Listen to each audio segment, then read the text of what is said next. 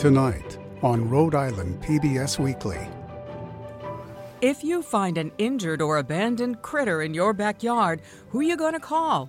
There's one place that can come to the rescue. The state of Rhode Island claims ownership to all the wildlife within its boundaries. And it's really the citizens of Rhode Island that are monitoring that and helping them when they run into trouble. The Nature Lab is in this funny kind of a space, right? It reads a little bit like a natural history museum. So we have representatives from all of the kingdoms of life in our collections. It's really about the exploration, and that the natural world doesn't just belong to science, it belongs to everyone. What is it like, or what do you imagine, at least, that it's like for a bird that lives inside a cage for decades? What kind of quality of life reduction do they experience? It's a great question. Captivity is inherent cruelty for a wild animal, as it is for a human. I mean, no being is meant to be stuck in a cage. Parrots are flighted. They have one of the most magical gifts that nature can give us. They have, and we rob them of that.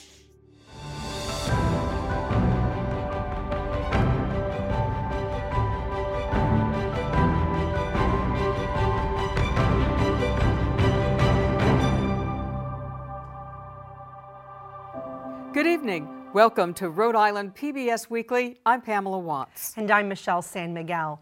Tonight we're taking you around Rhode Island to look at how some folks in our backyard are putting animals and our environment first. We begin in Saunderstown, where nurture is taking over for Mother Nature.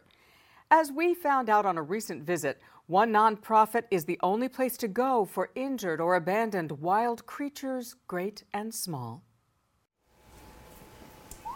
I think I wrote down in a journal in first grade that I wanted to be a vet when I grew up.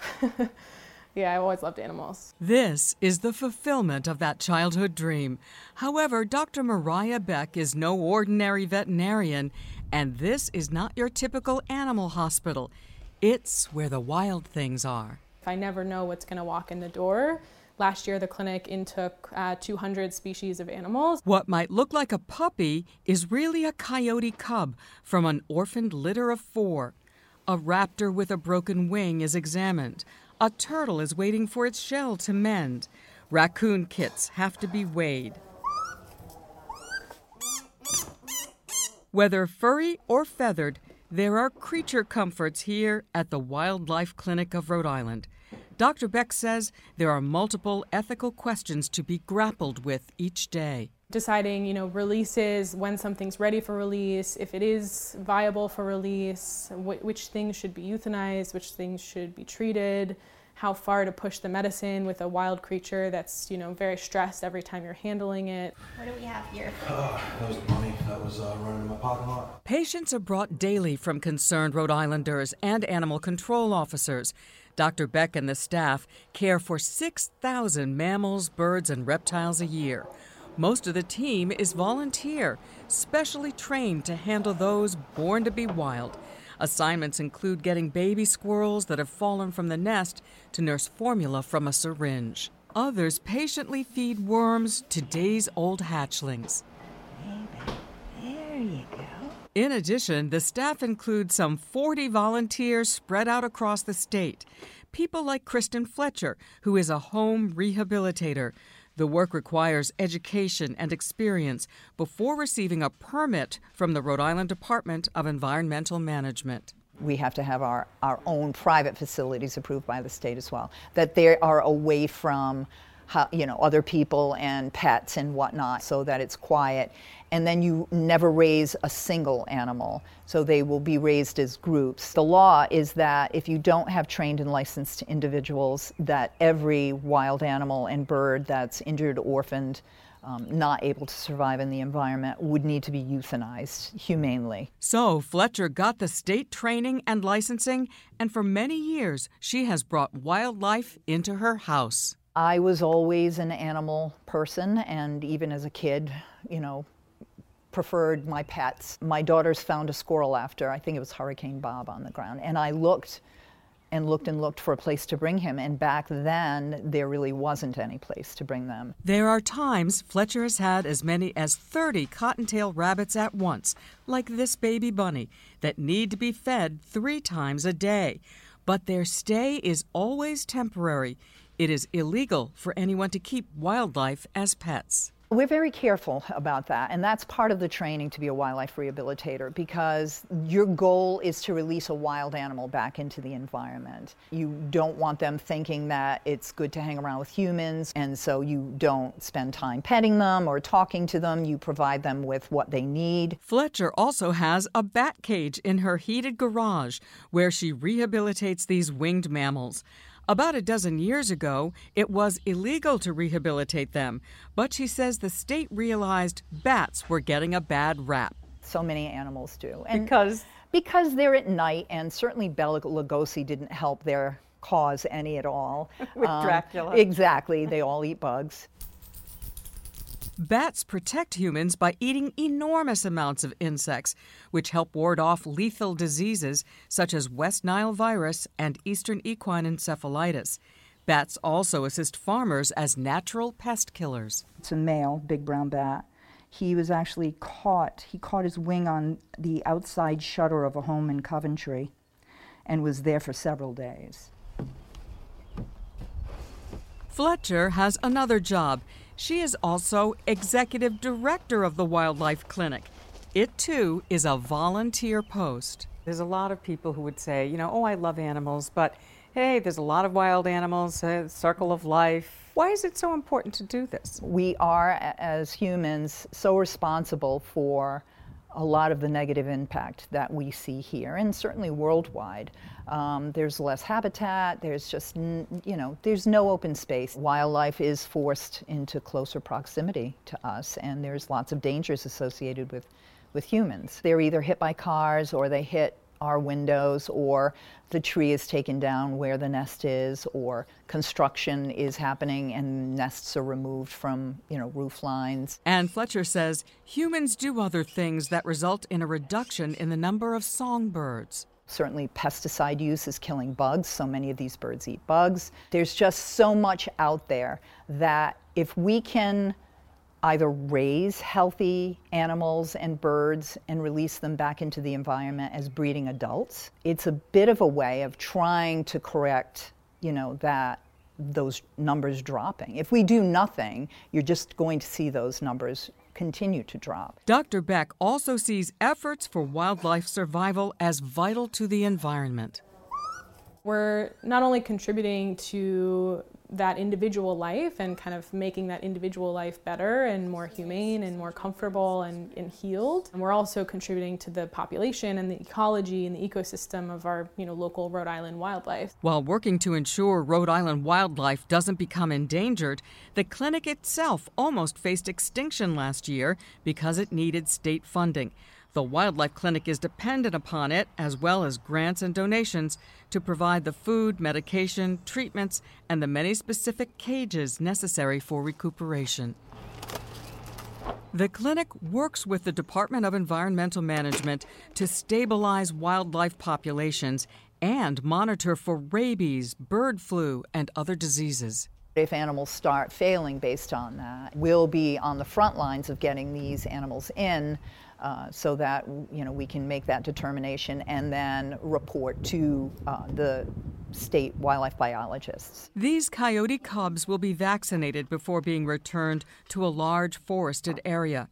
By law, the clinic has to release the animals within a mile of where they are found, and caretakers say the reward is in setting them free. The whole team here, works so hard to bring every individual that we intake back out into the wild. Releases always make me cry because it's happiness that they're gone, but the concern about what the environment holds for them. For Fletcher and the others who are devoted to their work at the clinic, it's a calling, a call of the wild. Some people would call it crazy, but commitment sounds much better, I think.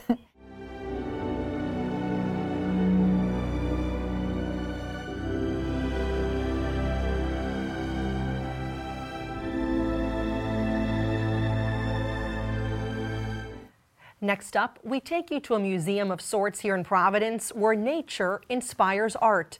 As part of our continuing Window on Rhode Island series, we visit an unusual part of the Rhode Island School of Design where for the past 85 years, students can find owls, skeletons, and mysteries only seen by microscope.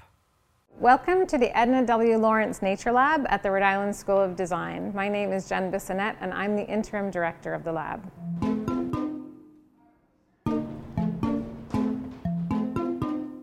So the building that we're in right now was RISD back in 1877. So this beautiful brick building on Waterman Avenue was the entirety of the Rhode Island School of Design.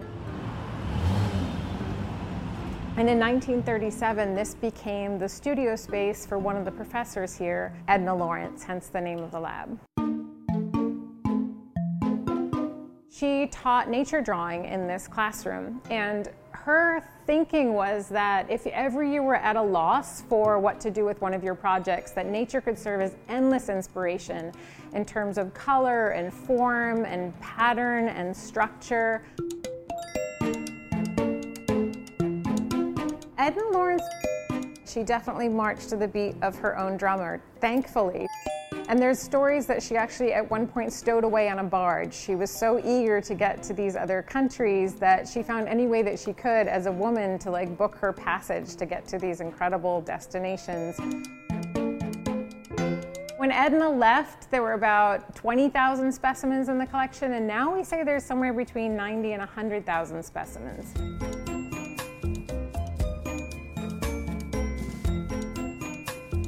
The Nature Lab is in this funny kind of a space, right? It reads a little bit like a natural history museum, except it is a little bit more like a lending library. Most of the things in this collection don't have what we call a red dot on them. If it's a red dot, you can't check it out, like my friend the bear here can't be checked out. But other things you can check out just like you would a library book. Students take the specimens, they take them back to their dorm rooms or their studio, and they're able to really explore them and apply them into their projects in whatever way they want to.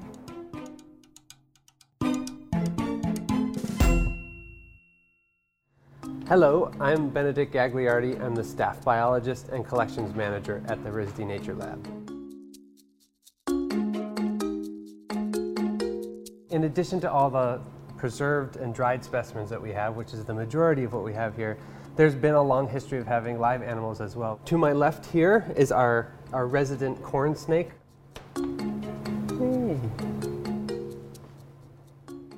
We do occasionally get found escaped pets and things like that from various dorms on campus.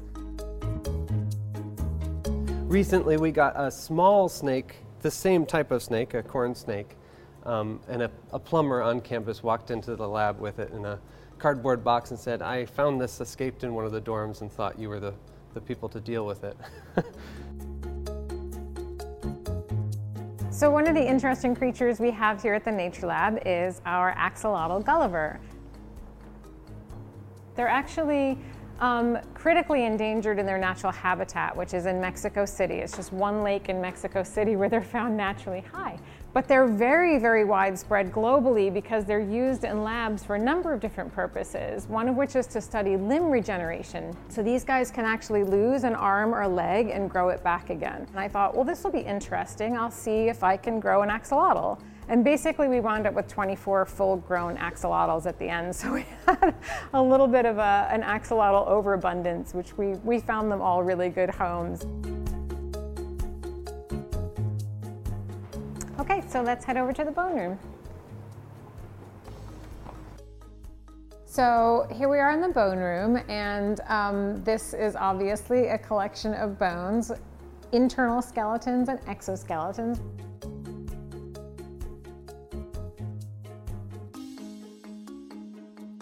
You know, one of the things that I find exciting about this collection is it probably is the space that highlights most what we're trying to do in terms of biomimicry. Biomimicry is looking to the natural world for design solutions. So thinking about the 3.8 billion years of evolution that life has been on this planet, there are a lot of pressures that have been solved by organisms over time that we as designers can look to for inspiration of how to solve some of the design problems that we're facing.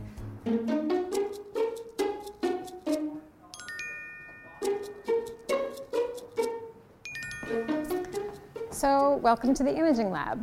When Edna Lawrence left in 1977, the one thing that she said when she was going out the door was there'd be a whole new array of things to explore if we could see them at different scales.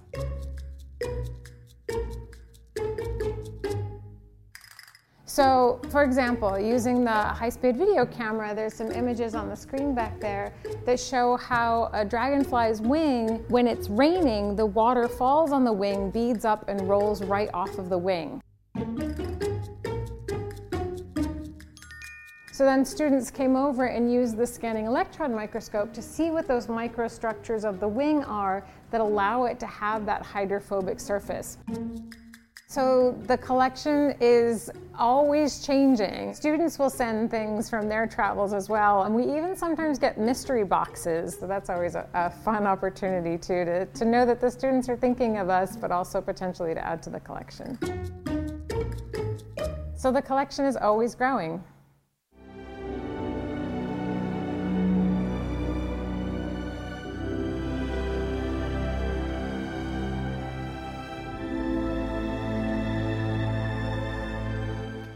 Finally tonight, we introduce you to an exotic bird sanctuary that goes by the clever name Foster Parrots.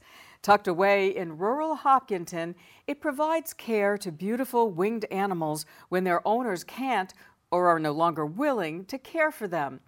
As contributing reporter Bill Bartholomew first explained in January of 2022, the sanctuary suffered a disaster which threatened its very existence. Remarkably, it has survived thanks to a community that cared. Well, it's the frustration is that parrots are the third most popular pet in this country, excluding tropical fish, but this is an enormous segment of the pet population, and yet people are not recognizing that there's a problem with parrots, that there are unwanted parrots. Quaker parakeets actually have... Karen Windsor is the executive director of Foster Parrots, a Rhode Island-based sanctuary for exotic birds that have been abandoned or relinquished by their previous owners who found the animals too difficult to care for. Her husband, Mark Johnson, then a Boston area potter, wanted a bird for his studio and rapidly became a caretaker for other birds in the late 1980s. He answered an ad and bought a blue and gold macaw for a companion in his pottery. And the same day he bought this macaw and was walking down the walk, a neighbor came running up with her conure and said, will you take this bird too? I don't want this bird. And so he bought his first bird and rescued his first bird on the same day. Windsor says that from there, Johnson found himself on the receiving end of more and more exotic birds. It snowballed. People would see these birds and they would say, hey, I have a bird that I don't want. Johnson ultimately moved to a larger location and formed Foster Parrots with the hope of adopting them out. But for many of the parrots, that was not an option.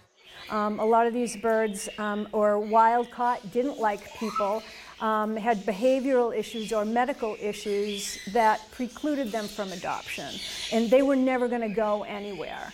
And so, that's when it began to dawn on us that, we do need sanctuary. There is a place for these birds. So in 2007, they moved again to another location, the former Chickadee Farms in Hopkinton.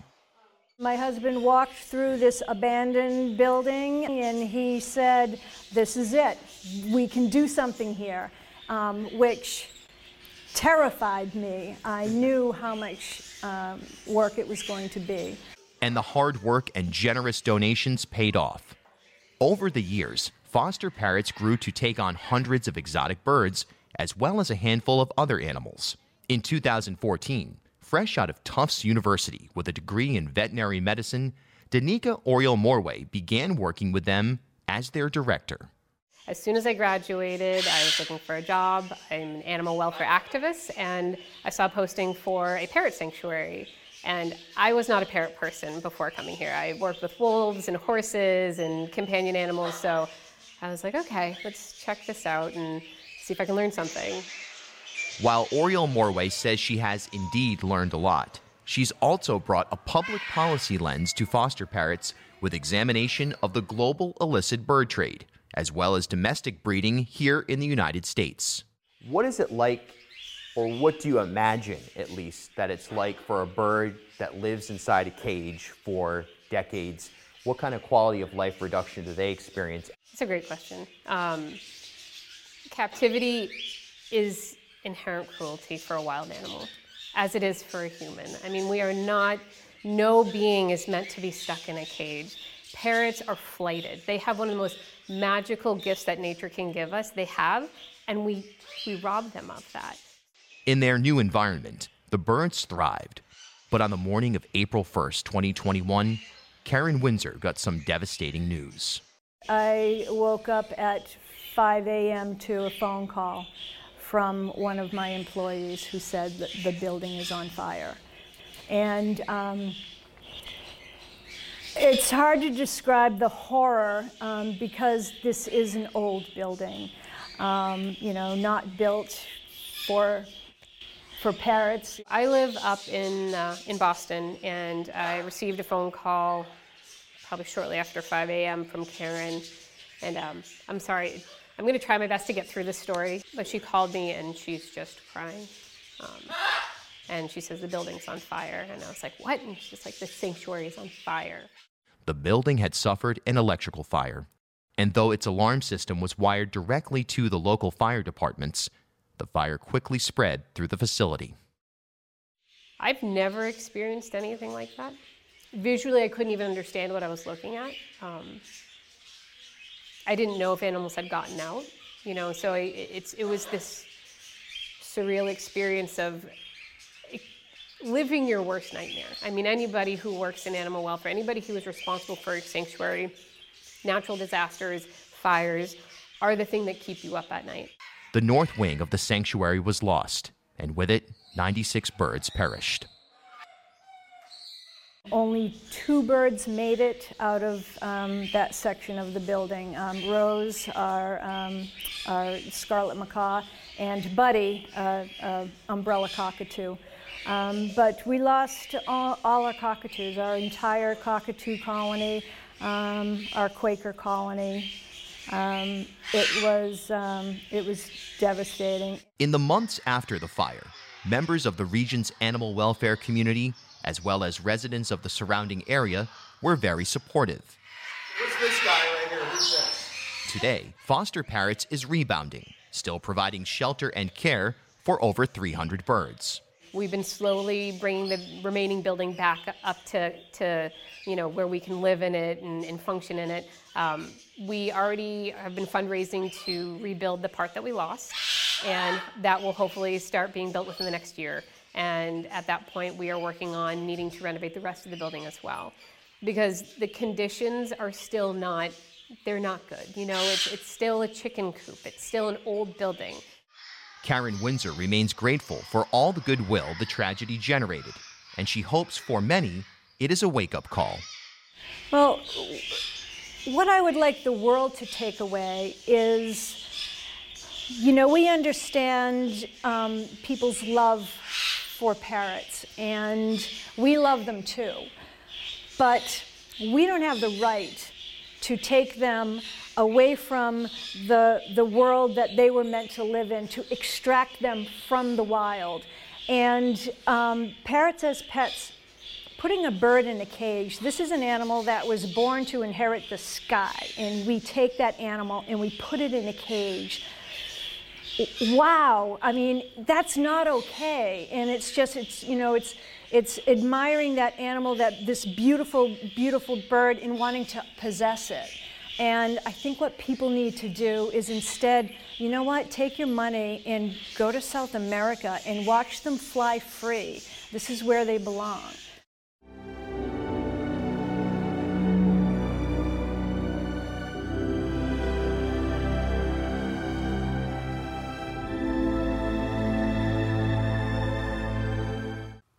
And that's our broadcast this evening. Thank you for joining us. I'm Pamela Watts. And I'm Michelle San Miguel. We'll be back next week with another edition of Rhode Island PBS Weekly. Until then, please follow us on Twitter and Facebook and visit us online to see all of our stories and past episodes at ripbs.org/weekly or listen to our podcast on your favorite streaming platform. Thank you and good night.